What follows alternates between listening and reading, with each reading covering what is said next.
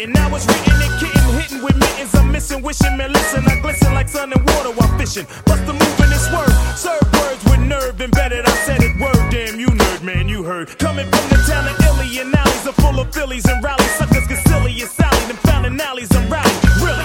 So here we go. Now holla if you hear. Welcome to DFS MVP, Daily Fantasy Sports, most valuable podcast presented by 4for4 Football. I'm 4for4 senior DFS editor Chris Raybon, joined as always by my dude, Mr. TJ Hernandez. What up, TJ? Chris, what's up, man? Just getting ready for this last 4-game slate that we're gonna have of the season. Pretty excited to get this going. Yes, sir. I think it's going to be a good weekend of games. I think it's a very interesting DFS slate. So we'll go through each of the games, breaking them down one by one. Since we only have 4, we can get a little more in depth this week on the podcast. But before we do that, just want to let you guys know that the song that played us in was Feel Me Flow by Naughty by Nature off their 1995 album Poverty's Paradise. I think this is probably the second time we've had some Naughty by Nature on the pod. So we're trying to get some of that classic hip hop in there. Some of you guys might have even been too young to really remember it, but encourage you to go check it out. Feel Me Flow, Naughty by Nature off the album Poverty's Paradise. Let's get right into the first game of the week, which might be considered somewhat of a paradise for the Atlanta Falcons because they get to go on the road to Philadelphia to play an Eagles team that will be without Carson Wentz. So they're starting Nick Foles at quarterback, though I think it might be a tougher game for Atlanta than the general public might think right now. It looks like the Falcons are actually the favorite on the road by 3 points. The over-under opened at 43.5. It has since dropped to 41. TJ, you just mentioned off air that there might be some wind in this game, but in any case, it's an implied score of the Falcons 22 and the Eagles 19 as it stands. So I guess just TJ, start me off with just some opening thoughts on this game in general, and then we can start to go into some of the more specific players. Yeah, before we do dive into this game, I did want to mention just a quick general DFS note that FanDuel is they're basically running 2 main slates this week. They have a full Saturday and a full Sunday. They're running a 2-day slate, but the bigger contests are on Saturday alone and Sunday alone. So listeners just take note of that. And there's some slight pricing discrepancies. They're all only like $100 or $200 apart, but definitely take note of that. But I mean, looking at this game, you mentioned the wind, and if there is one game where there's kind of 2 quarterbacks that people aren't going to be excited about, I think it's this one. But Philly's defense has been they've been a little bit inconsistent against the pass. They've allowed 5 20-plus point fantasy games to opposing quarterbacks, even though they do rank in the top 5 in adjusted fantasy points allowed. But the problem with Matt Ryan is he's really been one of the most consistent fantasy quarterbacks if we look at CV as a measure of his week-to-week fantasy points, but that means he's just kind of staying in a very tight range. So he's a decent floor play, but he's never going to give you a very high ceiling. So the guy that I'm looking to on this offense is just going to be their pass catchers. I like Julio Jones against a Philadelphia secondary that ranked 21st in schedule adjusted fantasy points allowed to wide receivers. And like I mentioned, Philadelphia, they've been good against the pass, but they've allowed some big games. Only 3 teams have allowed more receivers to score at least 20 PPR points in a game than the Eagles. But another note on that is 4 of those instances came in just 2 games. So in other words, there's been 2 games where 2 receivers have scored at least 20 PPR points against the Eagles. And they've been especially vulnerable, at least down the stretch, against the slot receivers. 5 receivers have posted at least 100 yards against the Eagles from the slot. So that gives Mohamed Sanu a little bit of a bump. And then on the other side of the ball, I mean, with Nick Foles under center, this passing game's really been been a mess after that New York game where he came out and threw 4 touchdowns. But it's pretty much been Zach Ertz. He's seen over 30% of the targets in 2 full games with Foles. And then Nelson Aguilar's actually been the number 2 wide receiver.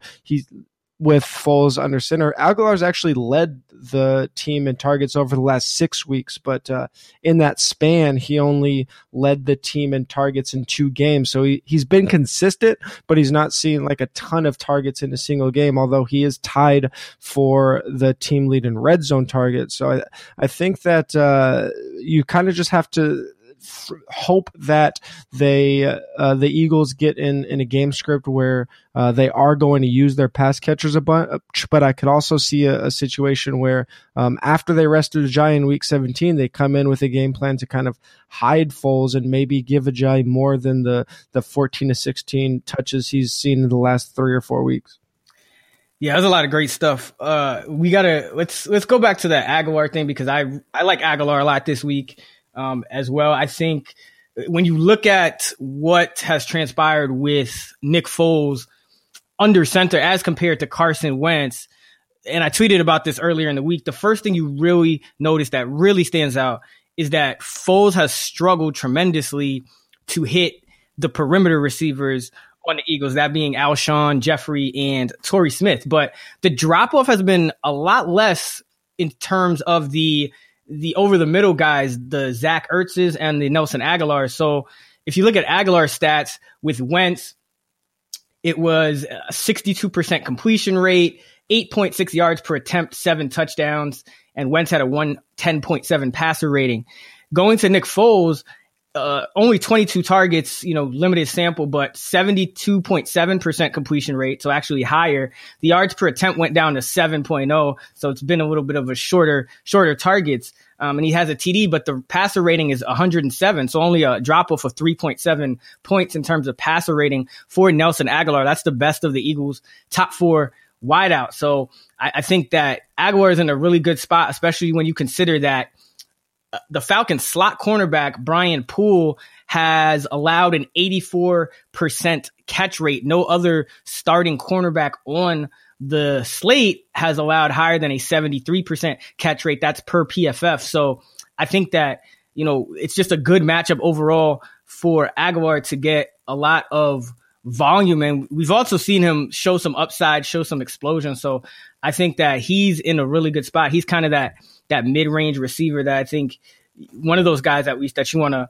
look at. If you look at Alshon Jeffrey, for example, he wasn't super efficient in terms of on a play-to-play basis, even with Carson Wentz. Only a 49% completion rate for Wentz to Alshon Jeffrey, but 8 touchdowns, no picks. So Wentz ended up with a 97.5 rating targeting Alshon. Nick Foles, on the other hand, 6 of 16, 37.5% completion, only 4.2 yards per attempt, 1 touchdown, a pick, and a 45.6 rating. Jeffrey's going to have to go against Desmond Trufant. He's going to have to go against Robert Alford on the other side as well if they're playing zone. And both of those guys have played really well as of late. So I don't think that this is necessarily a game where Alshon is going to be in line for a monster game. He's always a touchdown threat, but volume-wise, I think Aguilar would have to be the favorite along with Zach Ertz, who with Wentz, he had 7.7 yards per attempt, 67% completions, and with Foles, 69% completion. So that kind of stayed consistent. The yards per attempt dipped down to 6.4, but overall still nothing too scary for Ertz in terms of the numbers with Foles. So I think those are the two guys that Philly is going to game plan to try to get the ball to in the passing game. Atlanta does rank 26 in schedule adjusted fantasy points allowed to tight ends. So I think you're going to see a lot of those kind of interior receivers get some action. Then it just depends on now what the game script kind of shakes out as you alluded to, TJ, where if the Eagles, we know they want to run the ball. That's obviously what they're going to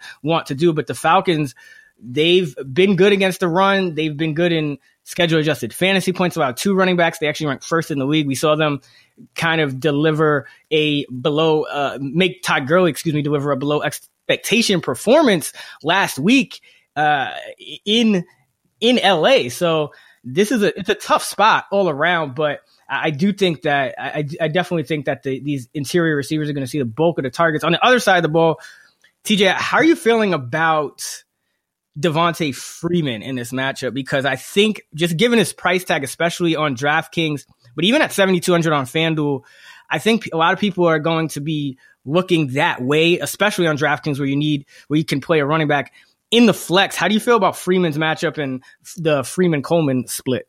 Yeah, I mean, Freeman and Coleman have basically been pretty close to 50-50 touch share. The issue against this defense is that both of the running backs, not just Coleman, they get a lot of their usage in this offense through the passing game, and Philadelphia has been one of the better defenses at defending running backs in the passing game. The one positive that you have going for Freeman is that Atlanta is a favorite, and he is going to get a lot of that red zone work. Atlanta's kind of even split in terms of pass and rush rate inside the red zone. So he's going to have some touchdown upside at Atlanta. I mentioned I think they're going to be able to move the ball through there a little bit better than people suspect. But if I'm choosing between the two, it's probably Freeman. But I don't think he's necessarily even a top. I mean, maybe my RB4 on this slate, but I think there's a few guys that I have clearly ahead of him.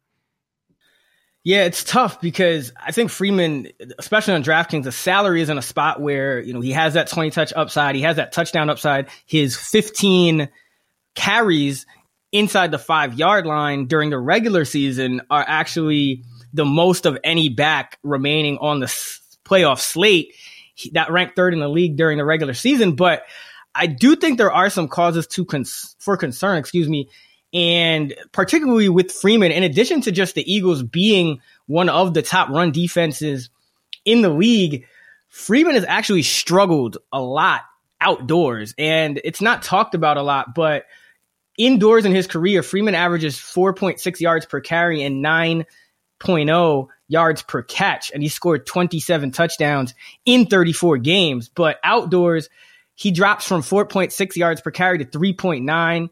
His yards per reception dropped from 9 to 7.1, and he scored only 7 touchdowns in 26 games. So now you have the Falcons going on the road, to Philly in a tough environment to play against an elite defense, or at least in a defense that's played at an elite level and has some elite level talent on that front seven. I think this is going to be a difficult game for Freeman, and by extension, the Falcons in general. I actually read an interesting article on a site called VegasInsider.com, which is essentially a site that has the various betting odds for all the different sports, and they also produce some content, but they interview bookmakers from time to time, or pretty much every week actually, for the NFL, and then and just kind of see how the reasoning for opening lines at a certain place or whatnot. And bookmaker actually said that it's kind of the reason that the Falcons are favorite is more of a kind of capitalizing on the public's bias and what the public thinks, and that recency bias from last week's win against the Los Angeles Rams. They said that at worst, this game is probably a pick'em, but there's no real value for the books in a pick'em when they can inflate it to Falcons, by 2.5 or 3 points and still get a lot of bets on the Falcons. So, I think I wouldn't necessarily just look at it as, okay, the Eagles are underdogs here. The Falcons are in a great spot. I think it's going to be a tough game for the Falcons, a tough game for Freeman, and he's probably going to need touchdowns to pay off. And, he's one of the better touchdown scorers in the league, but it is going to be a tough matchup there. Julio Jones, I think. Sorry, go ahead, TJ. Excuse me. I was just going to interject and say it's really funny that you brought that Vegas thing up, because it was something I was thinking about earlier in the week, where we saw two underdogs win, and I think the other two covered. I don't have the final scores in front of me, but it's just in 99% of the time we're going to see Vegas put out these really sharp betting lines because they don't want the sharps they don't want to get arbitraged by the sharps. But NFL in playoff time is such a unique animal because it's getting so much betting attention that I think this is probably the one time of the year where betting odds maybe aren't as reflective of the actual outcome as they might be throughout the season. Just for, like I said, there's so many people bet on the NFL, and then when playoff comes, I mean, they're just all these games are getting huge volumes, so they can afford to kind of overcome some of those sharps a little bit.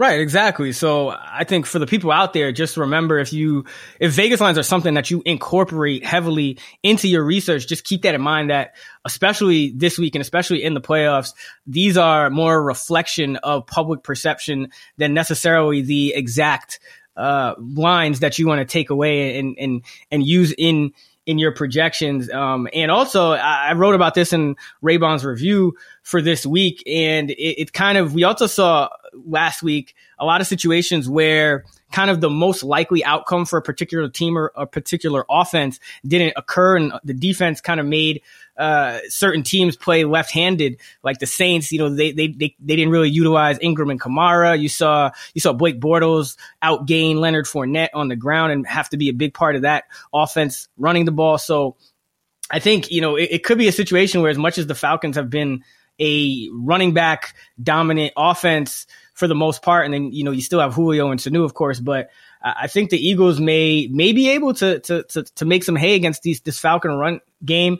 I think it sets up well for Julio Jones. Per Football Outsiders, the Philadelphia Eagles allowed 10.1 targets per game to number one wide receivers, and that's most in the league. So we all know that sometimes it's been a struggle with Julio Jones. People feel like he's not getting quite enough targets, but if there's a team that sets up Julio for a high volume game, it is this Eagles defense. So I do think that Julio, you know, matched up with Ronald Darby, Jalen Mills, I think that's a matchup that Atlanta is going to want to exploit at some point. And I think that, you know, we've seen Philadelphia kind of try to protect against the big plays. So we'll see what Steve Sarkisian does. I think that, as you mentioned, TJ, Mohamed Sanu, as usual, is in a good spot just because the Eagles have been giving up a lot of underneath stuff and they're content to do so. So I think, you know, Sanu, especially in DraftKings where he's put up double-digit games in 12 of 15 games he's finished. He also left the game early in which he had only a point or two, but he's kind of had a high floor. The ceiling hasn't been there. He only had 2 20-point games on DraftKings and one he had to throw a touchdown to get there. So the ceiling isn't super high. Or at least it hasn't been, but in a week like this with limited options, I think Sanu's in a fine spot. He's a pretty good receiver all around, can go deep, can go underneath, can catch passes in the red zone. So I like Sanu. I like Julio Jones, probably feeling those guys a little more than the Falcons running game in this one. Austin Hooper continues to not be heavily involved. So it's probably going to come down to the Freeman, Coleman, Julio, and Sanu for this offense. Yeah, I want to make one other note on the Eagles before we move on. I know we harped on Zach Ertz pretty hard, but he does have the best on paper matchup in this game in terms of adjusted fantasy points allowed, and he's probably going to come in as a tight end 3 or 4 in terms of ownership. Walker and Gronkowski are projected to have pretty significantly higher ownership than him this week, but Ertz, I don't think a lot of people noticed because he was so dominant early in the year that from week 6 to 13, he missed a couple of games, but he had a 6-game stretch where he only saw one game with more than 6 targets. And then he saw 9 targets and 14 targets with Foles. And then Alshon, again, they have been struggling to throw it to the outside with Foles, but there's only 2 receivers that are going to have a pretty significant size advantage this week. And one of those is going to be when Alshon is on Robert Alford. Alshon has 5 inches and 32 pounds on him, so there could be some sneaky red zone opportunity there. Yeah, I think that's it for Alshon. I think he's going to come down to the red zone because you know he's just not, you know, for whatever reason. I'm sure it has partly to do with just the kind of routes that he's running and partly to do with just the type of receiver that he is, but it just hasn't been particularly efficient in terms of catching the football on a per target basis, but has been very efficient in turning catches into touchdowns in the red zone. So I'm with you there. I do think that, you know, Jay Ajayi is going to be a major part of this game plan, though. 15.3 touches per game over the last 3 weeks after starting off the season, kind of working his way in with the Eagles after that trade. I think this is a chance for Ajayi to see his largest workload of the season. And I think all the running backs will be involved. I think, in this kind of playoff environment, cold weather environment, I think LeGarrette Blount is a guy they probably like to get in there for 5 to 10 carries just to kind of be physical, kind of complement Ajayi in that way of all, have two physical guys that you can kind of ram down the Falcons' throat. But even Corey Clement as the passing down back, I think could see some sneaky usage because, the Falcons gave up 107 receptions to the running back position during the regular season. That was 7 more than any other team in the league. And Clement is probably going to be their go-to passing back. I know Kenyon Barner takes some of those snaps sometimes, but Clement did have some splash plays earlier this year, showed some good receiving ability, especially in the red zone. So I think that's someone, if you're in a tournament, large field type of tournament situation, or on the short slate, like the 1 day only slate, that's somebody you have to kind of give a little bit of consideration to as well. And I think, how do you feel about the defenses in this game, TJ? I mean, we have two defenses that have both been relatively good against the pass. One thing I often look for, we've mentioned in the past, is that pass rush. And although Philadelphia didn't get a lot of sacks down the stretch, they have consistently got pressure on the quarterback. They just haven't, at least in the past 4 or 5 weeks, didn't turn a lot of those pressures into sacks. But their pressure rate's really high, and I think probably when you combine the fact that Atlanta's probably going to be higher owned as the favorite, and as you mentioned, this game's probably closer than people think, I think Philly's probably a sneaky defense just because of that pass rush. Yeah, that's what I was kind of getting at too. I think Philadelphia is a very intriguing tournament play at defense. You could stack them with somebody like Jay Ajayi and kind of play for that contrarian game script of Philly just taking care of business at home, being able to keep the score close and run the ball a little bit. So I do like Philly. I mean, they're a good defense, bottom line, and there's kind of slim pickings out here this week. You only have 4 teams on the 1 day slate. So I think the Eagles are a very interesting defense that will probably go overlooked because even among underdogs, you have somebody like the Jaguars who are a really good defense that just happen to be an underdog that people might even look to more. The only thing I guess with Philly is that they might get some ownership is because they do have a pretty attractive price tag and they are playing at home. But that's exactly why I think they are a strong play at defense and somebody you definitely want to consider. But let's go to the next game. The Saturday night game, that would be the Tennessee Titans at the New England Patriots up in Foxborough. The spread is currently 13.5 in favor of the Patriots with an over-under of 48. So Falcons are implied for just over 17 points and the Patriots implied for just over 30 points in this game, which is by far the highest implied total on the slate. So we can get into the Titans offense in a second, but the Patriots implied for the highest implied total on the slate. What do you think they're going to do on offense in this one, TJ? Yeah, so down the stretch, New England actually started slanting a lot towards the run. Anybody that was playing DFS probably rode Dion Lewis to a couple of big weeks down the stretch. And Tom Brady's, I think he was dealing with a little bit of an injury. He didn't exceed 16.6 points in any game after week 11, but I think this game sets up as a spot where New England is going to attack through the air, especially through the short passing game.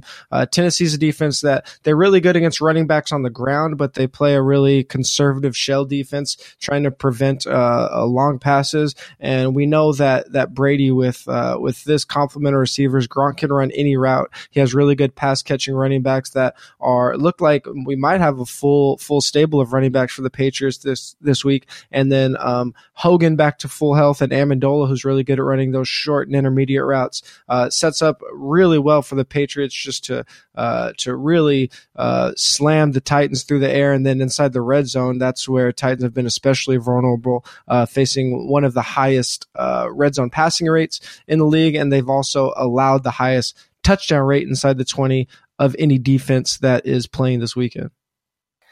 Yeah. Tom Brady, I think smash spot for him, smash spot for the offense. I wouldn't hesitate to play Dion Lewis even in cash games, even with Rex Burkhead back. I think just watching the games, it's pretty clear to see that as good as Gronk is, as good as Brandon Cooks is, I think Dion Lewis has kind of emerged as the Patriots' top offensive weapon, just because unlike somebody like Gronk, where, you can triple team him, or, he could kind of be used as a decoy, and then Cooks is kind of a lot of times gets caught up just running deep routes all game and clearing out space. Lewis is a guy that you can use on any play and every play you want. And I kind of earlier in the year, I didn't know if the Patriots were okay with giving Lewis a large workload, because they never really have. Only a couple of times did he really ever get that true featured workload. But with all these backs injured over the last few weeks, Lewis had 29 touches and then 32 touches in these last two games. And those 32 touches came in a game where the Patriots had the game in hand by probably about halftime, I would say, against the New York Jets. And yet Lewis, still managed to pile up a bunch of touches. I think that he's going to be a feature part of this offense again.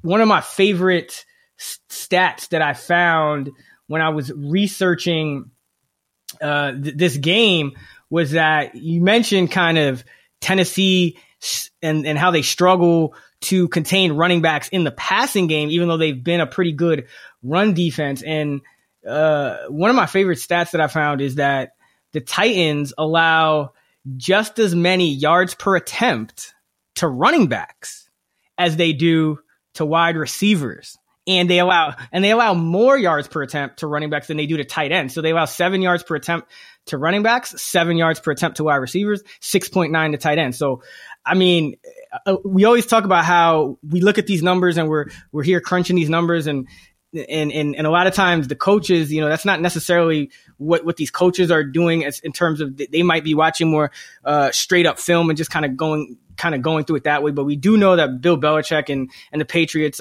do kind of pay attention to numbers. And I'm sure that kind of stood out, and Belichick noticed that. And I think, you're going to see Lewis. I think you're going to see Burkhead if he's healthy, and James White, who looks like he's coming back as well, which will probably leave Mike Gillislee inactive in this game.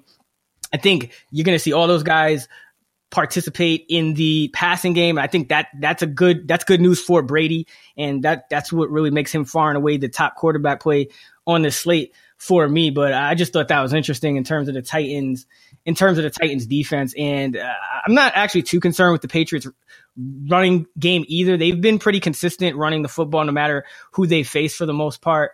So I think it sets up well for the entire Patriots offense in this game. I think if there's any team in a smash spot this week, it's definitely the Patriots. If there's any team that you want to kind of stack the quarterback and the running back and a receiver or two, it's definitely these New England Patriots. Are you at all concerned about Gronk's 0 target game in week 17, or how do you feel about that? I mean, one, that could have just been a spot where, they were, I guess, kind of, I don't want to say protecting them, but they had to win the game. But I think they also had a pretty good idea that they were going, that they were probably going to.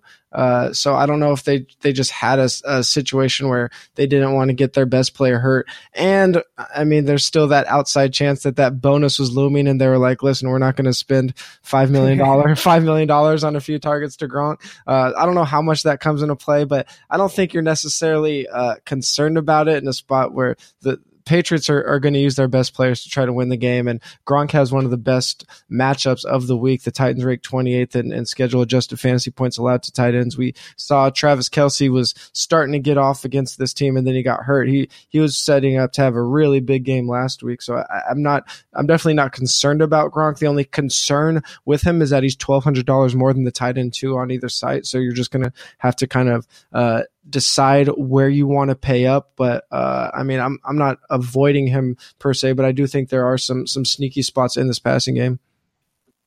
Yeah, I think Gronk has the top matchup in terms of, the receiving, discounting the running backs. I think Gronk has the top matchup against this Titans defense.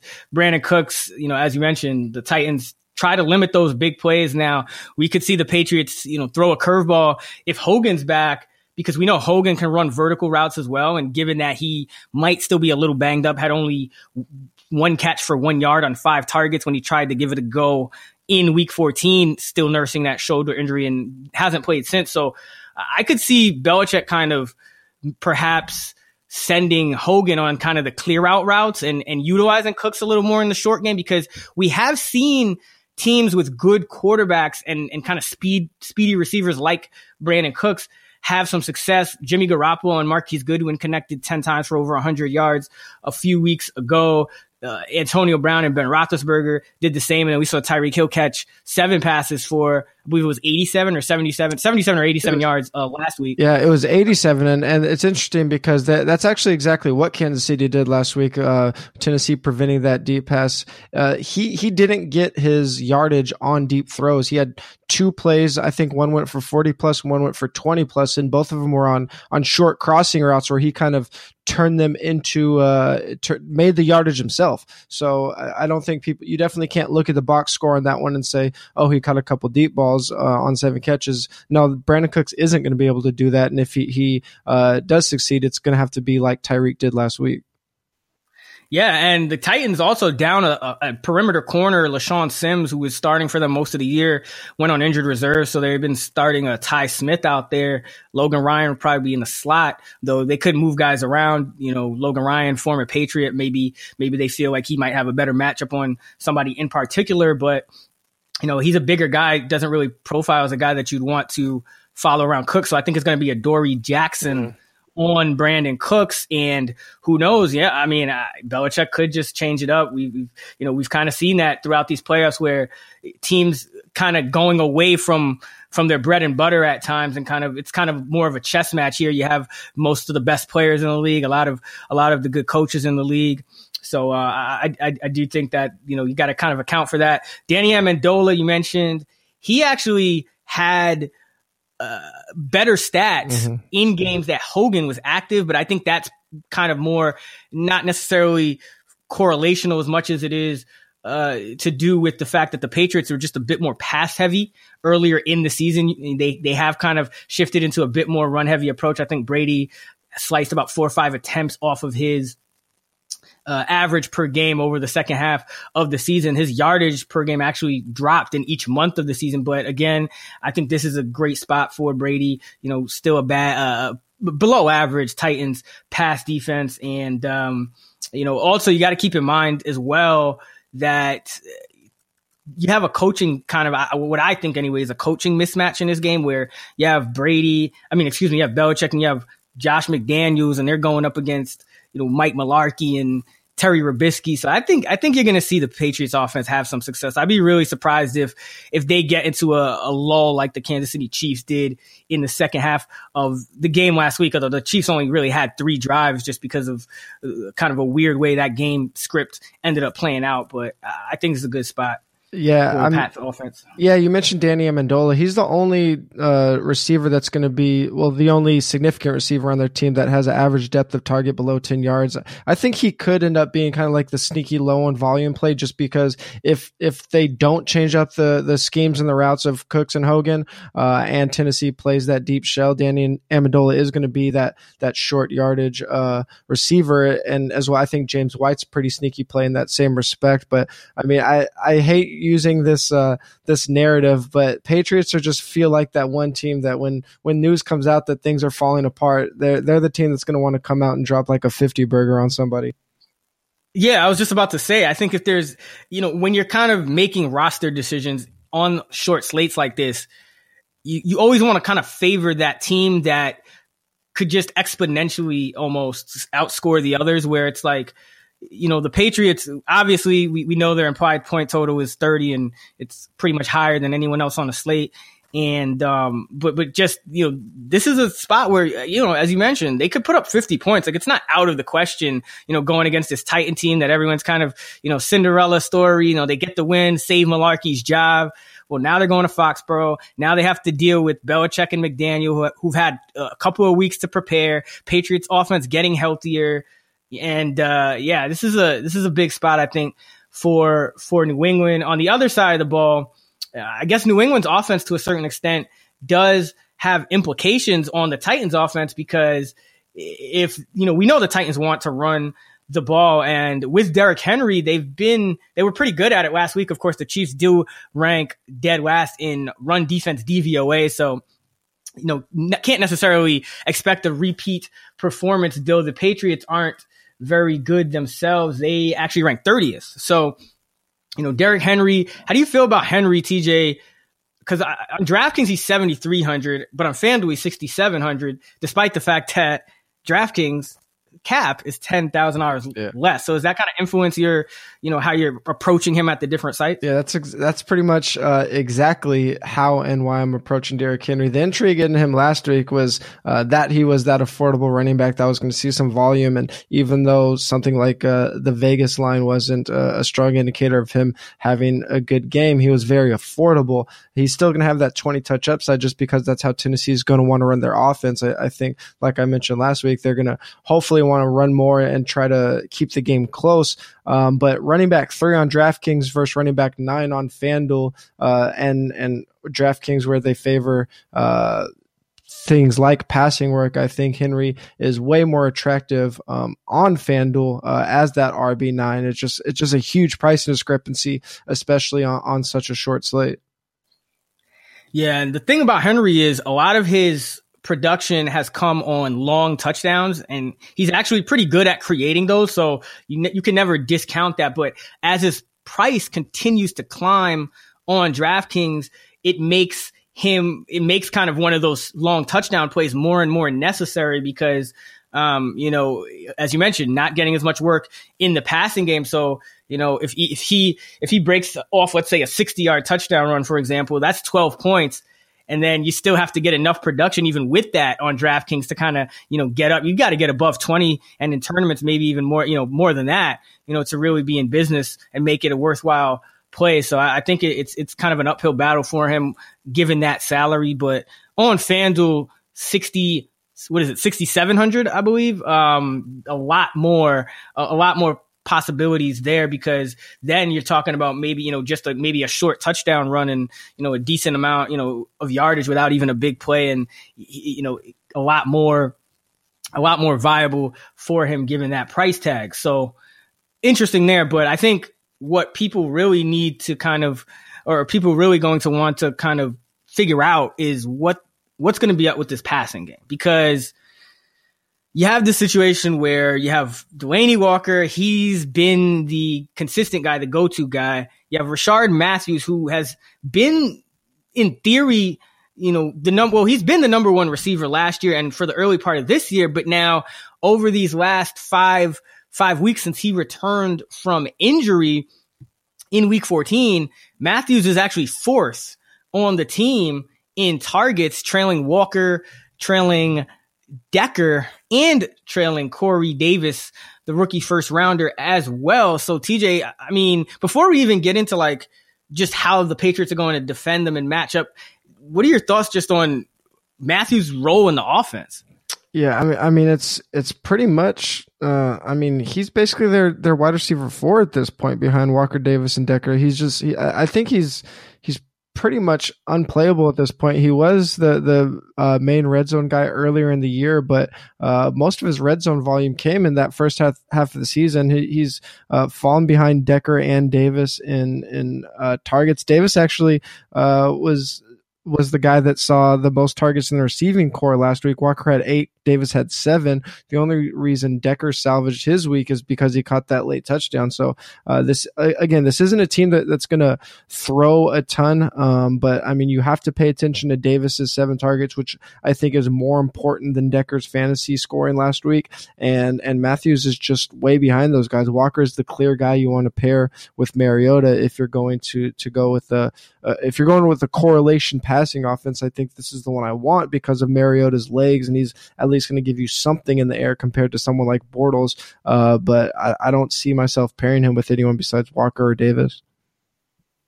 Interesting, because well, first of all, to your comment about that, he's kind of their wide receiver 4. Well, really, they're wide receiver 3, I guess you would say. They're 4th receiver, but 4th pass catcher in terms of targets over these last 5 weeks. But I did see John Paulson actually, who does, of course, the projections at 4 for 4, usually in top 5 accuracy pretty much every season, does a great job. He actually bumped Matthews down to 4th in the projections behind those other 3 guys. So I thought that was interesting. And I think I have a little different view of it than you in terms of how this is going to shake out. I do think that Matthews is going to struggle because I think whether he sees Malcolm Butler or Stephon Gilmore, I think it's a tough matchup for him. I think that the Patriots ultimately, I think their strategy, first of all, on defense is going to be, let's make Marcus Mariota throw the ball to the outside against us, because Delanie Walker has been Mariota's top target. We know they want to run the ball. The Titans would like to keep the game, I think, kind of more in the interior of the field. I think that's where the Titans would prefer to win. If they're doing things on the edges, I think it will be a lot more kind of Mariota bootleg rollout, things of that nature, and maybe some defined throws. But I think the Patriots are going to play man coverage. I think they're going to put probably, I guess, Gilmore on Corey Davis, although I could see it going either way. But whoever it is, I think both of those corners, I think they're going to leave them singled up and kind of dare the Marcus Mariota to throw into that single coverage. But because of that, it kind of, I'm not feeling too good about Delanie Walker because of that. And the reason being is, kind of related to that strategy, I think, is the Patriots kind of going back to their let's take something away kind of defense.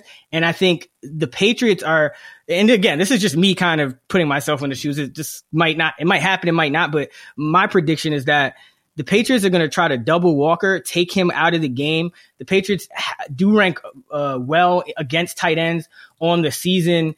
They rank, I believe it's 7th. They rank 7th in schedule adjusted fantasy points allowed to tight ends. And anytime a team really has been, they faced a team that has a top dog type of tight end. Like they limited Travis Kelce back in week 1 to 40 yards on only 7 targets. He was kind of the one guy in that game. Even though the Chiefs went off, they were able to limit. And, they also, Charles Clay a couple weeks ago, he's kind of in a similar boat as Walker in terms of he's a tight end, but he's kind of the number 1 target on the team, on a team that doesn't, likes to run.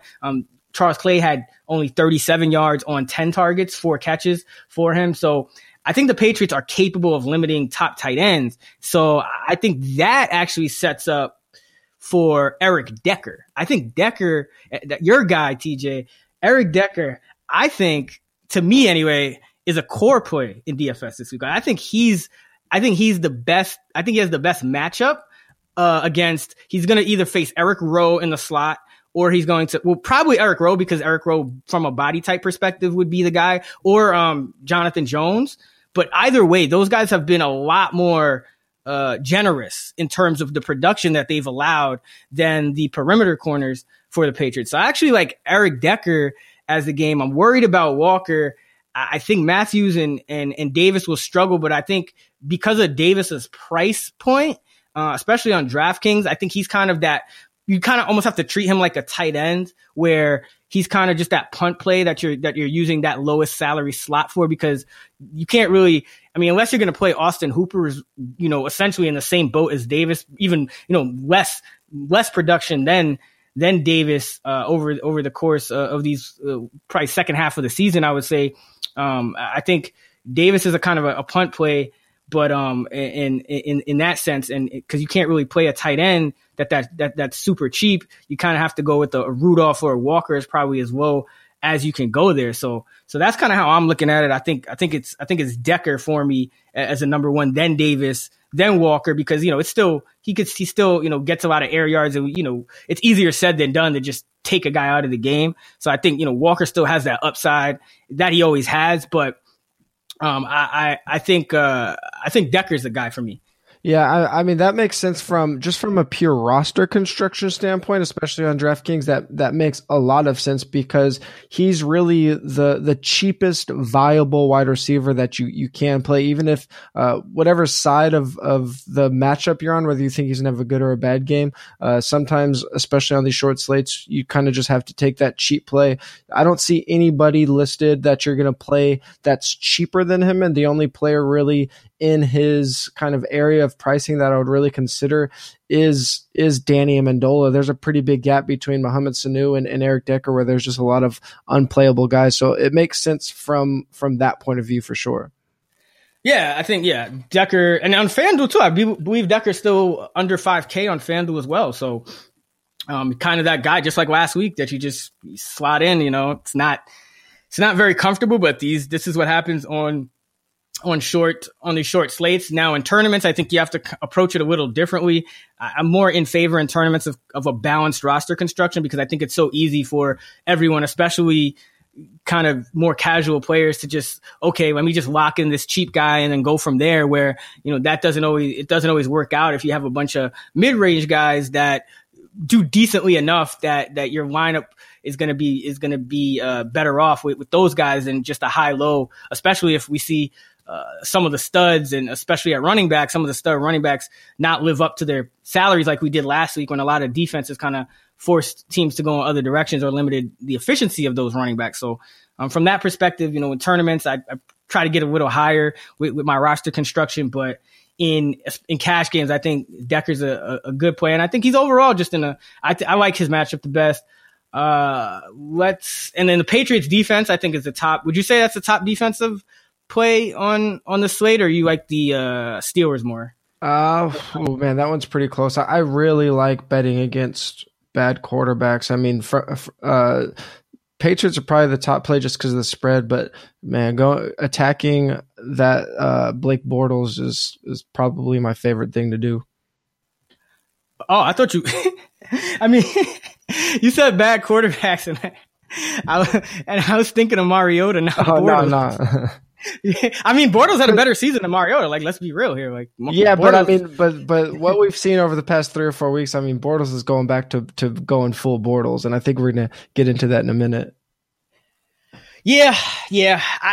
For me, it's the Patriots. I mean, I like this. I think the spread kind of is one of the things too. Mm-hmm. Again, we always take these Vegas lines with a grain of salt, but at the same time, you have one team favored by 2 touchdowns and every other team on the slate favored by 1 touchdown or less. I think it kind of is like, and the coaching mismatch as well, where you have like this malarkey, coached, offense that essentially he was going to get fired until Mariota caught the touchdown pass from him. Yeah. That's literally what saved his job. So I just think that the way, if the Patriots play the way I think they're going to play, which is kind of man coverage heavy, let's double Walker on passing downs and stack the box against Henry on running downs, I think this creates a situation where the Titans are liable to turn the ball over somewhere. I still, we'll get to the Steelers game. Obviously, it's the last game on the slate, so we'll jump back to the NFC. No, is it the last game on the slate? It's the early game. It's the early game on Sunday. Okay, so we'll get right into that next. But yeah, in terms of teams I could see having a meltdown, I think the Steelers are just higher on my list, which is why I go with the Patriots. Mm-hmm. Their price on DraftKings is especially appealing at 3,200. On FanDuel, they're up there at 51, where the Steelers are at 53. So it's a little closer, but either way, Patriots for me. At defense, Gostkowski, if you're playing on FanDuel, the top kicking option, expensive, but still the top kicking option just due to that implied total. Looks like might rain a little bit in Foxborough early on in the day, but should clear up by game time. So I don't think you have too much to worry about in that game in terms of the weather with the kickers. But let's get into the Steelers and the Jaguars. So I guess we'll start with the Steelers side of the ball since it's a little more clear cut. You have Le'Veon Bell, TJ. Is Bell kind of that? Is he kind of, I guess, a must play for lack of a better? I hate that phrase actually, because I think no one's ever a must play. We've seen the highest projected values and plays bust throughout our DFS careers. But would you say Le'Veon Bell is a must play at least in cash games? Yeah, I mean, you talked about at the beginning of the pod about how where can we find a spot where a team is going to make a opposite offense play left-handed, so to speak? And I think the easy narrative was that since Jacksonville has those great boundary cornerbacks that they could kind of sell out to stop Le'Veon Bell. The problem is Le'Veon Bell is so versatile, could line up so many places that you just can't. I don't see a situation where you can do that against the Jaguars. I mean, they're a funnel defense. They rank in the top 10 in adjusted fantasy points allowed to every skill position except for running backs, where they rank 24th. And like I mentioned, he's gonna be able to run the ball. If for some reason they just decide to stack the box against him, he's gonna split out in the slot or even out wide. He's a guy that could see 10 plus targets easily in this game, especially if Antonio Brown is maybe at 80 or 90%. So if you look at our cash and GPP odds, he's almost lapping the field. So yeah, you're just playing Bell as much as you can, at least in cash games. And then in tournaments, I mean, he's expected, at least from our ownership projections, to be around 45%. But I mean, even if you want to be underweight on him, you could still have him in a third of your lineups and have healthy exposure. Yeah. Todd Gurley, he was kind of in that same price range as Bell and was around 40% on both sites last week. So we're kind of expecting a similar ownership for Bell in that slot this week. And I agree with you. I think in cash games, for me anyway, he's a guy I'm locking in. But in tournaments, again, it comes back to that balanced roster construction.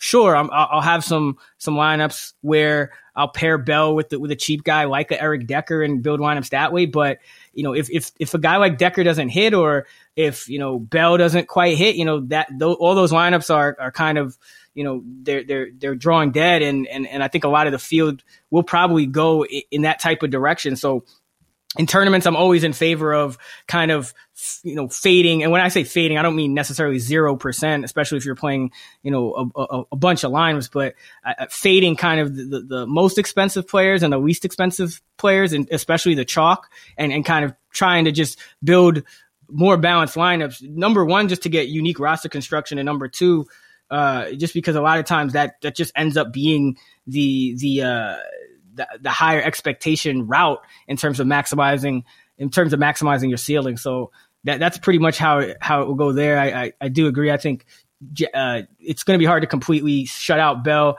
Jacksonville gives up 6.1 yards per target to running backs, which is more than their 6.0 targets, yards per target to wide receivers. So another one of those teams that the best way to attack them is with running backs in the passing game.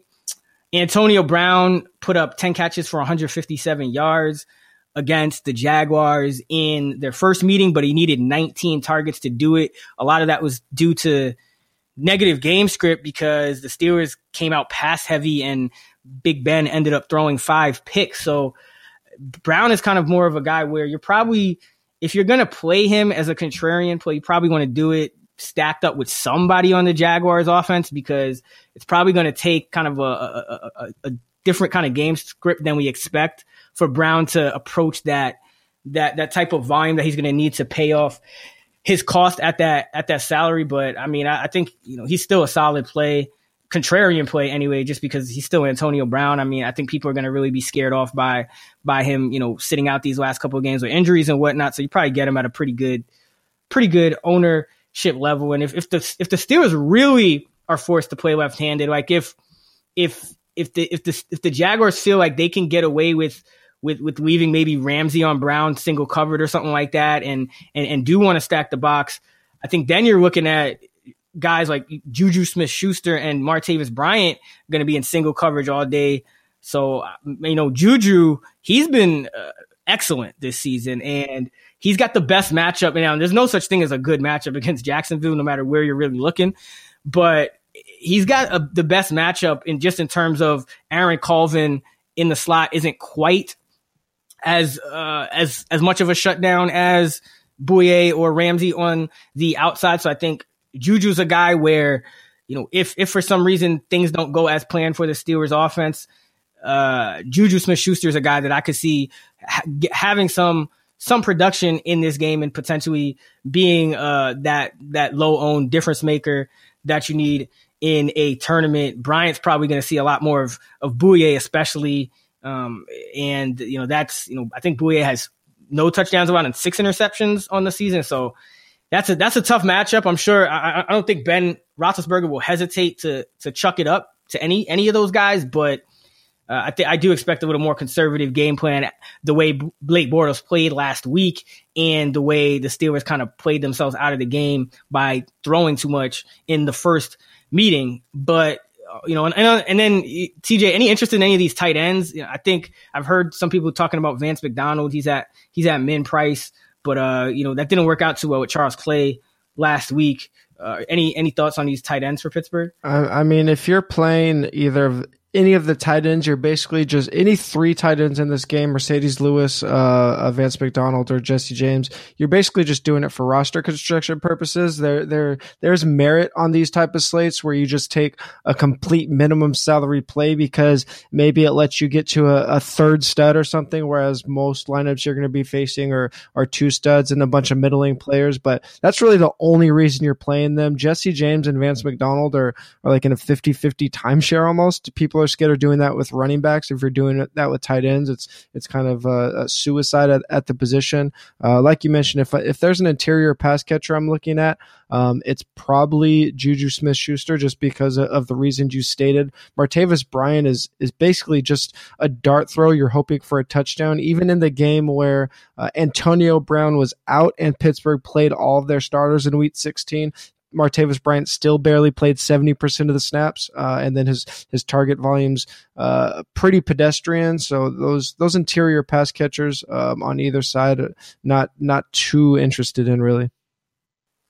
Yeah, I just thought of this right now, but another one of these kind of, I guess if the game plan doesn't quite go how we think it's going to go with Pittsburgh just being able to run, another thought I just had is, so Jacksonville, we know they have, including Colvin, really 3 really good corners. I wonder if they say, hey, let's try to spread them out and maybe get Eli Rogers in there and maybe try to create a matchup that way against their 4th corner or against a linebacker or something like that. And maybe they also feel like, spreading them out gives them Bell a little more room to run. So I guess I could see that as a game plan too. But yeah, I think Juju Smith-Schuster is kind of the guy, when you consider the salary, is kind of the guy I'd expect to maybe have the best chance of exceeding value among those pass catchers.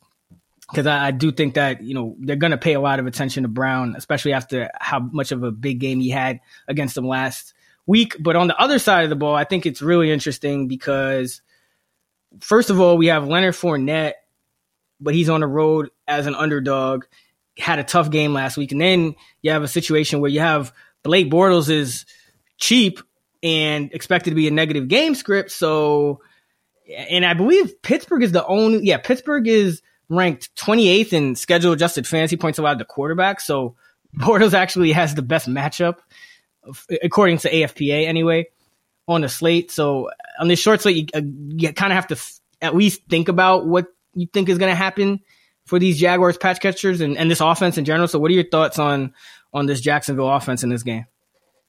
Yeah, I mentioned that if Jaguars try to take away Le'Veon Bell, they're going to have a really tough task. I think the most obvious situation where a team takes away a offense's primary weapon is this game. I think it would make a lot of sense for Pittsburgh to do everything they can to take Fournette away and try to make Blake Bortles beat them. And we've seen that work in the last 2 weeks. Even though Buffalo lost, they only gave up 10 points. Bortles, outside of his rushing, I mean, he's struggling to complete screen passes and dump offs at this point. And then Tennessee kind of did the same script against them 2 weeks ago in Week 17 when they needed to win. So Fournette's been getting the volume, but he hasn't exceeded 75 yards in the last 2 games, despite 24 and 26 touches. So I think probably we see a lot of the same there. As I mentioned, Bortles is going to give you something on the ground, but he's given you almost nothing in the passing game. And then last week with the return of Marquise Lee, it was a 4 wide receiver rotation, and outside of D.D. Westbrook's 8 targets, all of those wide receivers only saw one target. So they're not really giving you anything to hang their hat on other than the fact that maybe they're going to be behind and throwing. If there is one receiver that maybe you hope for some positive touchdown upside, Marquise Lee led the team in red zone targets. Only 5 defenses allowed more touchdowns to wide receivers than the Steelers this season. So there's a little something there, but that lead in red zone targets was only 8. So it's not like there's just a ton of volume there for them, but just not a lot to look forward to from this offense, because I think Steelers really sell out to take away Fournette and make Bortles beat them. I think I'm a little more bullish on Fournette than you. I think a lot of people are going to kind of be down on him because of he had the great matchup last week and he didn't really perform. But I mean, at the end of the day, we're looking for volume. Fournette still got 21 carries last week, got a couple catches. These last 2 weeks, he's played his 2 highest snap shares of the season, 87% in week 17 and 85% last week. So this is a talented guy who is going to get a ton of work. And the Steeler defense, since in the 4 games without Ryan Shazier out there at linebacker, they've allowed running backs to 435 yards on 90 carries. That's 4.8 a pop, and 6 touchdowns in those 4 games on the ground to running backs. So I think I like Fournette in this spot. I think that Pittsburgh is definitely going to kind of sell out to stop him, but I can see him I can still see him having some success. I don't think the Steelers defense, especially without Shazier, is as good as the Bills defense overall. And I think, Blake Bortles is not going to throw for 87 yards every week. I mean, it was bad last week and he was missing checkdowns, literally overshooting 3-yard checkdowns. But I mean, if Bortles just plays normal Bortles level instead of terrible Bortles, I mean, who knows what could happen? I mean, Fournette could have easily had a couple of goal line shots, and they did throw a 4th down play action pass to get a touchdown that could have easily gone to Fournette in that game as well. So I'm okay with Fournette, but I do think that you kind of touched on it. These Jaguar wide receivers, it's really hard to figure out just exactly what they're gonna do. Westbrook and Lee played 60% of the snaps last week, and Keelan Cole played 53, and Allen Hurns played 52%. So it was a 4-way rotation. Trying to find just some kind of numbers to hang our hats on with this receiving core and how they might possibly be used. You already mentioned the red zone targets.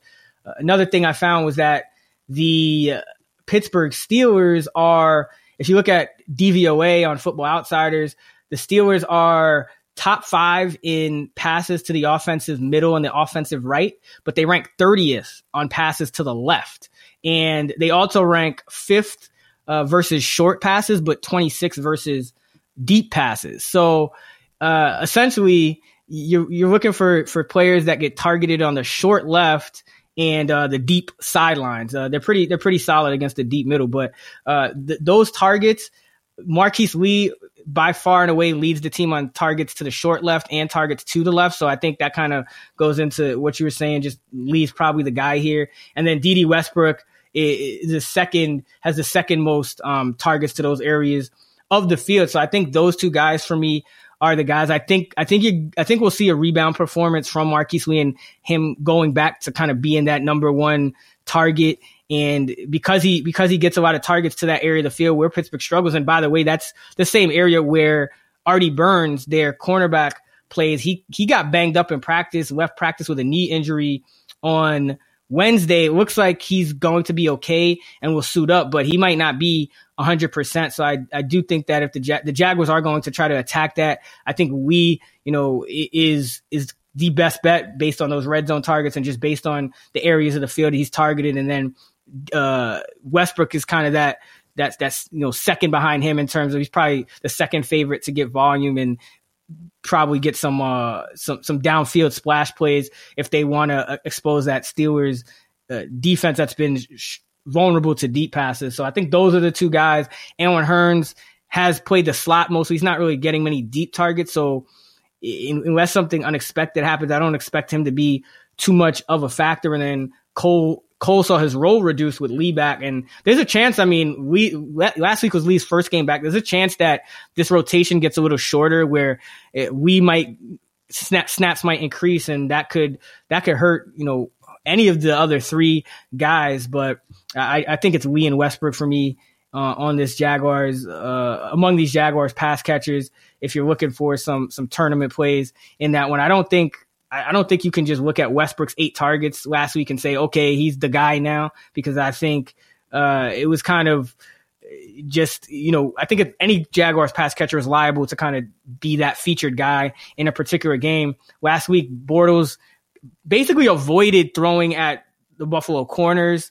They have pretty good corners, EJ Gaines and Tre'Davious White. He also didn't throw much at their safeties, so it was all kind of Westbrook doing work on linebackers and slot corner Leonard Johnson. So the Jaguars have shown that they're willing to kind of target a specific part of a defense, and this week it would be kind of targeting the right side of that Pittsburgh defense, aka the offensive left, and at least this season it's been Lee and it's been Westbrook. So we'll see how that goes.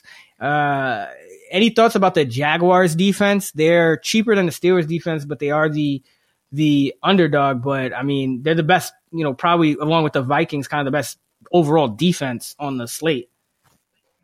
Yeah, I just, as 7.5, I know we talked about the line isn't probably particularly reflective of what's actually going to happen in these playoff games, but I think this one is actually probably pretty accurate.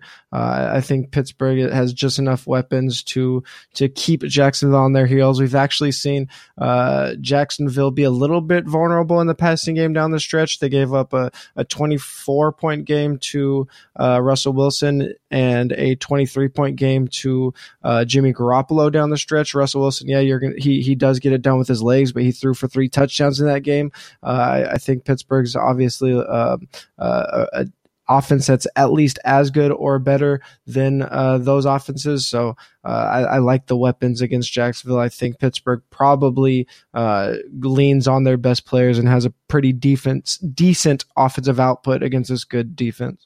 Yeah, it's gonna be tough for Jacksonville. I think if you do play their defense, maybe stack them with somebody, maybe stack them with Leonard Fournette and just kind of go for that contrarian overall game script.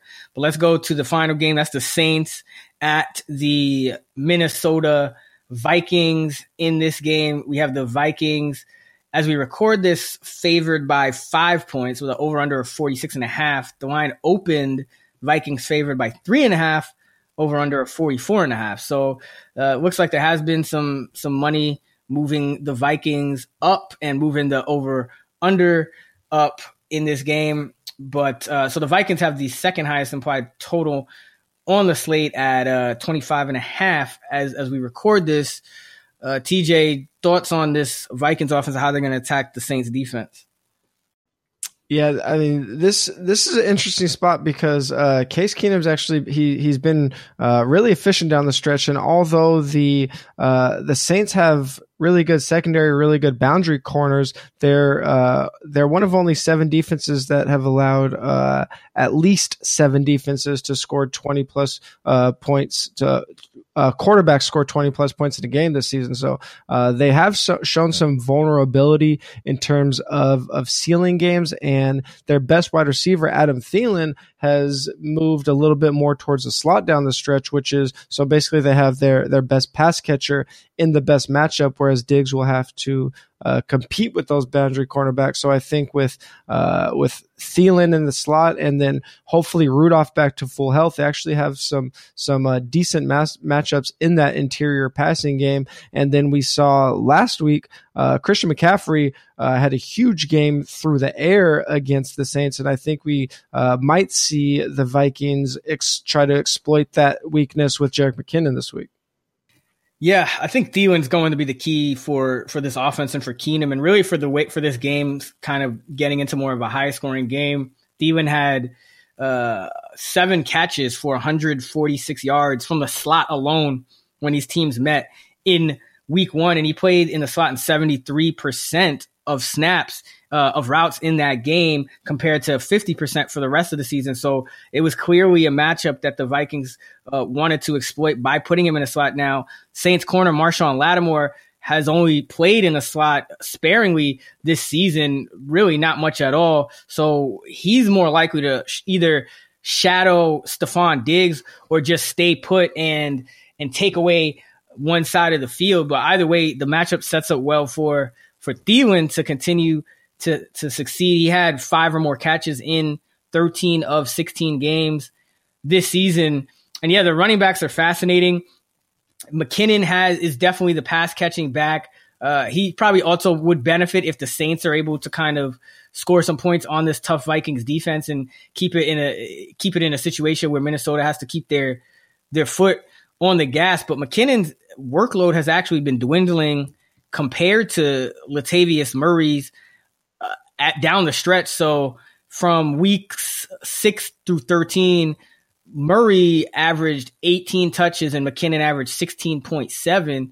And then over these last 4 weeks, Murray went up to 18.8 touches. So stayed around the same neighborhood, but McKinnon's down to 11.3. Now, some of that might be due to some of the opponents the Vikings played, where they shut out Green Bay, and they also played Chicago, that in week 17. So might just have to do with they didn't need to use McKinnon as much. But I like Latavius Murray a lot in this game. He's had 20 carries in 3 straight weeks. Mentioned he's averaging about 19 touches over the last 4. He gets most of, if not all of their work inside the 5-yard line. He's had 4 of their 5 carries there over the past 4 weeks. And the Saints are better against the pass than the run. So I think Murray is a guy who has some multi-touchdown upside in this game. I think McKinnon's a great kind of GPP play, especially on DraftKings, where you can stack him with Case Keenum and perhaps another receiver like Thielen. I like Kyle Rudolph, the tight end, a little more than Delanie Walker this week, for the simple fact that I think Rudolph has a better touchdown probability. And, I am a little concerned that the Patriots can limit Walker, and, just the Titans being on the road and kind of having a lower implied total versus the Vikings being at home and having a much higher one. I think I would just kind of chase that touchdown with Kyle Rudolph, who also has a higher red zone target share than Delanie Walker. Rudolph's around 26%, Walker around 22% for the Titans. So I think there are some good spots for Minnesota in this game. Keenum is clearly, I think, the second best quarterback option after Brady and before everyone else, just because a lot of the other quarterbacks have tougher matchups. But I think it's a solid spot for this Vikings offense. And I think how much, if they have ceiling games, I think it really more depends on what the Saints offense is going to do. What are your thoughts on how they're going to approach the Vikings D this week? Yeah, I mean, it's really tough because the Vikings, as it stands, they rank in the top 5 in schedule adjusted fantasy points allowed to every skill position. But I think there are some indicators that you could point to. We have 2 players, just from a pure lineup building DFS perspective, where we have really big price discrepancies. So that alone, Mark Ingram's the RB3 on FanDuel and the RB8 on DraftKings. This is, I understand the Saints are underdogs. Alvin Kamara has been trending towards the more of a featured back. It's still somewhat of a split, but whereas Ingram had a little bit of an edge earlier in the year, it's been Kamara lately. But Ingram's a guy that's basically been top 3 or 4 price running back, and now in a 4-game slate, you have him priced as the RB8 on DraftKings. It's not like he can't catch the ball. He's just as viable in the passing game as Kamara, and that just, when you get that pricing discount, it's just something that it's really hard to pass up despite the tough matchup. And then the other glaring price discrepancies, Ted Ginn, wide receiver 8 on DraftKings, but he's a wide receiver 14 on FanDuel. And whereas Xavier Rhodes didn't shadow Michael Thomas in week 1, all indications are that Rhodes is going to be traveling with Thomas this week, so that should free up Ginn a little bit against Trey Waynes. So those are 2 players that are really interesting to me. Obviously, Michael Thomas is going to see that target volume. They being the Vikings. They do face a pretty high passing rate inside the red zone. They're one of 4 defenses that saw a 60% plus passing rate inside the red zone, but they also allowed the lowest passing touchdown rate inside the 20. So maybe the Saints will throw a lot, but it's really hard to convert against the Vikings. And then Brandon Coleman, I mentioned that there's 2 players with a pretty noticeable size discrepancy over a cornerback, Alshon being one of them. Whenever whoever Brandon Coleman is going to be lining up on, whether it's Terrence Newman or their other cornerback, he has about 8 inches and 28 pounds on both of those guys. So Brandon Coleman could be a sneaky play. He saw 5 targets last week, just the 3rd time all season he was targeted at least 5 times. Yeah, these size differences are interesting. I think I've kind of started to, I don't pay as much of attention. I pay attention to them, but I guess I don't weight them as much as I used to, because I'm starting to, as the game kind of shifts to more of this, like it favors quickness. What usually happens is these guys with the size differences, they're not as quick. So it's like, yeah, well, they have an advantage on size, but that, like, unless they're like a main red zone target, it doesn't always come into play, because you could have like the quick guy, just kind of run around the guy and still bat the pass down, or, break up the pass because he's just quicker to get to a spot. So, I mean, it's kind of hurt me with Devin Funchess a couple of times where I'm like, oh yeah, he has this size difference, but he's slow as hell. So, I do agree. Yeah, I think Coleman is in a good, because it's just a tough matchup all around. The Saints are going to have to get contributions from probably other guys, but besides Thomas. So I from that perspective, I do understand that, Coleman at that price tag is definitely in play in tournaments. And I think Terrence Newman just had his 65th birthday, so that's a good plus too. Right, exactly. It's, and Michael Thomas didn't even have a good game against the Vikings in week 1. He only had one of his lowest receiving totals of the season against Minnesota in week 1. So I don't think this is a great spot for Thomas. He had only 45 yards on 5 catches. He was actually 5th on the team in receiving in that first meeting. I do agree. I think Ginn is in a spot where he's going to probably be counted on to win some matchups against Trey Waynes.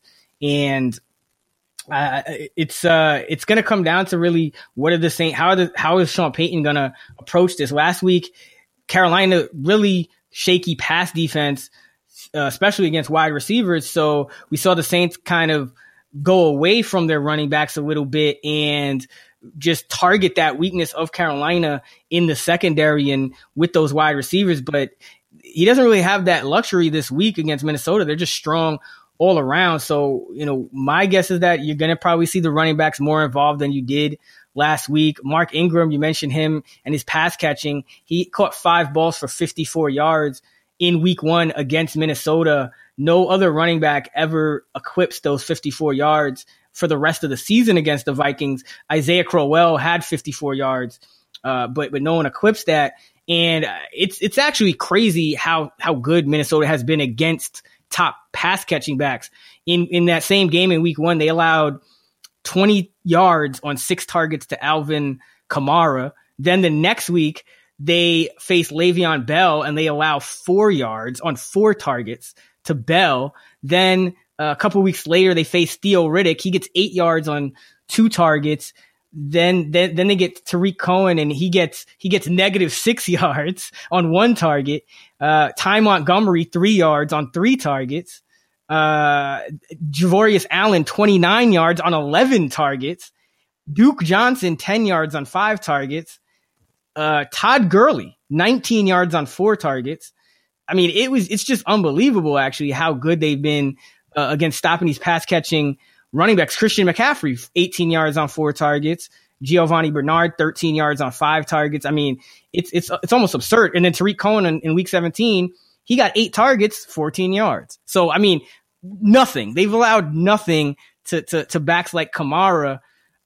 That being said, I think that you're probably going to see some creativity from the Saints and Sean Payton in this game.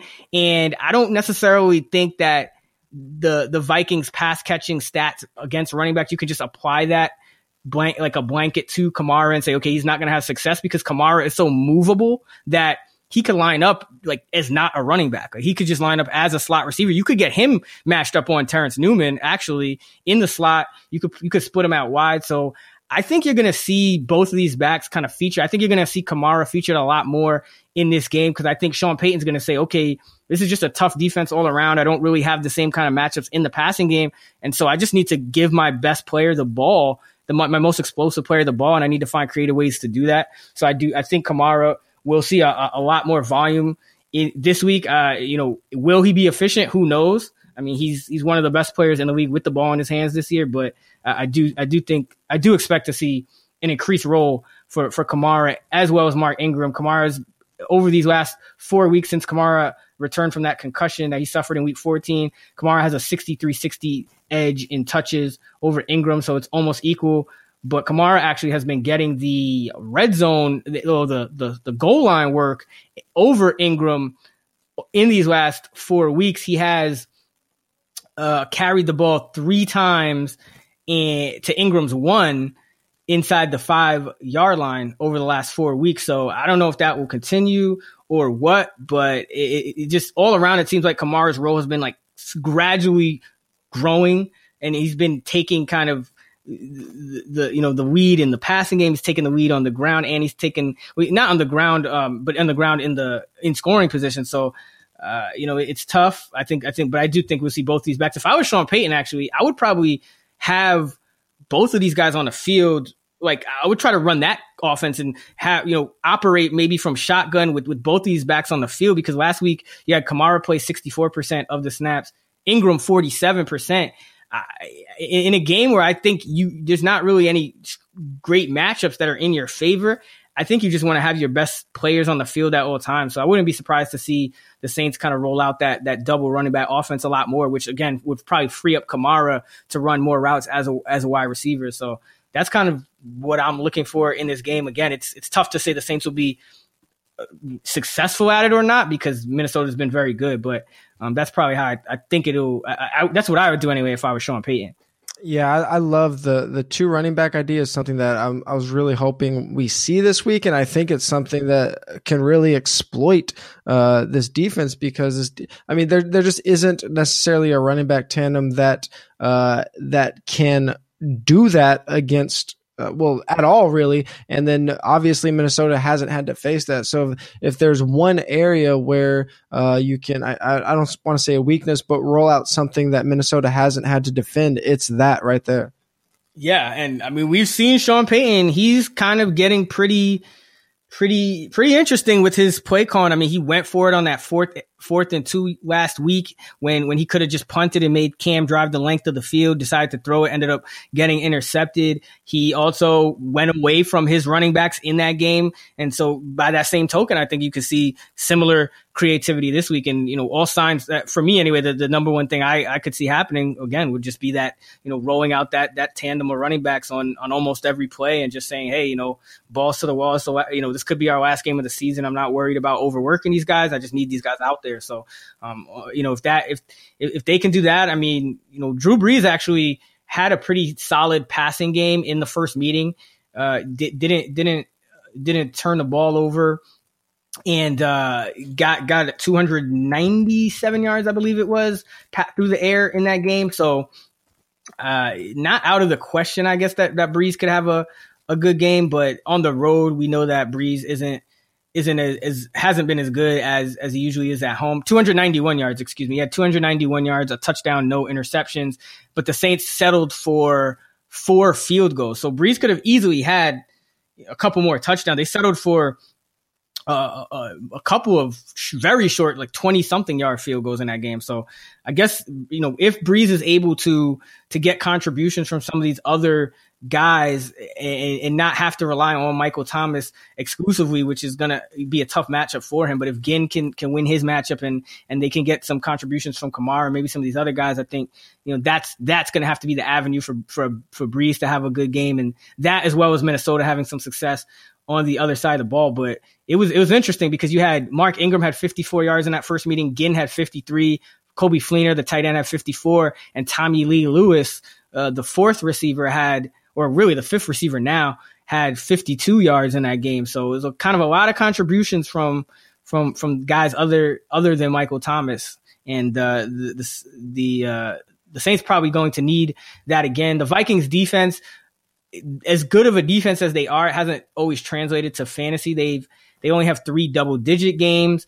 2 of those came against Green Bay with Brett Hundley. One of the games was the game where Aaron Rodgers got knocked out, and the other one came against Andy Dalton late in the season. So the Vikings are more of a team that plays sound defense than necessarily rack up a lot of turnovers, sacks, and things of that nature. Although they do usually have a pretty solid special teams unit. So that's one of the ways they could score a touchdown. But I don't necessarily expect the Saints to just be turning the ball over all crazy on Minnesota, especially indoors. So that's kind of how you got to look at that. And the kickers in this game, I think both of them are in play indoors. Will Lutz for the Saints, and of course Kai Forbath for the Minnesota Vikings. Any final thoughts on this game? Yeah, I mean, like I mentioned, I just think that going after, my favorite spot is to go after Mark Ingram on DraftKings, and that super cheap, just from an exploitative pricing standpoint, that's the one spot that you mentioned where the Saints can come out and get some pretty notable matchups against the Vikings. But as you mentioned, just a spot where I think it's really interesting more than the line movement. I think it's just interesting that the over-under has moved up a little bit. I think this game could ultimately end up being a little bit higher scoring than people would expect with 2 pretty good defenses. All right. So that about does it. Before we get out of here, we'll do some bold calls. I'm going to have to think of mine on the fly because I actually did not prepare one. But we'll start with just who do you think has the best shot at an upset this week and why? Yeah, I actually think that the Saints have the best shot at an upset. I mean, the spread's 5, but even though New Orleans is on the road, they're going to be indoors. And I mean, you go back to, we have a quarterback that's been through the playoff grinds, won Super Bowls against a quarterback that this is his first time here. He's still technically a backup quarterback. Case Keenum's had a great season, but playoff experience really does matter. We've seen it with teams like the Patriots, and the Saints have been here before. I think the Saints could pull out an upset here. I'm going with the Philadelphia Eagles. Mm-hmm. I mean, I know that, again, the game is probably more like a pick'em, but they are underdog according to the lines. And I just think that, the Falcons really got gifted by Pharoh Cooper muffing those kick returns and that punt last week. And if he doesn't do that, I mean, this game, the complexion of that game changes completely because Todd Gurley was still, even though he wasn't on a play-to-play basis consistent and he did struggle catching the ball, still managed 100 yards rushing. The Rams still were able to get big games out of 2 different wide receivers and almost had a touchdown that would have brought him into 1 score. So I'm, on the Falcons, they're still a team that they've shown that they can choke at times. And I think that'll end up being that's my bold call anyway, that the narrative after this weekend is done is that, the Falcons are right back to choking and all they had to do is go into Philly and beat, Nick Foles, and they couldn't do it. I think this Philly team is very strong. I know, Carson Wentz played at an MVP level, but it's kind of just because Carson Wentz was so good at that doesn't change the fact that the rest of this roster is really good as well. So that's my call for an upset. And then give me a bold call for a player. I'm gonna give players instead of getting like a point or a finish projection. I'm gonna say that on DraftKings that Mark Ingram and Danny Amendola are both in the winning $250,000 lineup this week. I like it. I'm gonna go with my guy Alvin Kamara. I'm gonna say he's gonna be the highest scoring running back on the slate. Probably a lot of people wouldn't expect that against the Vikings, but I'm gonna say that Sean Payton, as I mentioned, I think he's gonna find some creative ways to kind of get him loose, and I think Kamara has been one of the best, if not the best player with the ball in his hands, and that's one thing you can't really project is just when is a guy gonna slip a tackle or two and go 80 yards for a touchdown. So that's going to be my bold call for this week. And that about wraps it up for us here on DFS MVP. We'll be back next week to break down the 2 championship games for the 2-game DFS slate. You can follow TJ on Twitter at TJ Hernandez. You can follow me on Twitter as well at Chris Raybon. Went a little long this week, but I think it was a really good discussion, breaking down all these games in depth. Any last words, TJ? Only 2 more weeks to get all this shmoney. Let's get this shmoney. So hip up and split up, get up, your wit up, souped up, put your dukes up, no guts set up or sit up, flip up, watch us rip up, shake shows until they fizz up, rizz up, like you're with us, if not zip up your lip up, whip up, hits with ransom, foul styles get in once we came back cause we heard hip hop needed another anthem, black like Noah, in fact in Foya, and we was back in the days with the drifters, we'd have been known as the flowers, revenue since the 70s, find me, so we went crazy in the 80s, so we woke his heinies in the 90s, oops the naughties, troops in sections of 40, so clap your hands and hold your shorty, I'm naughty.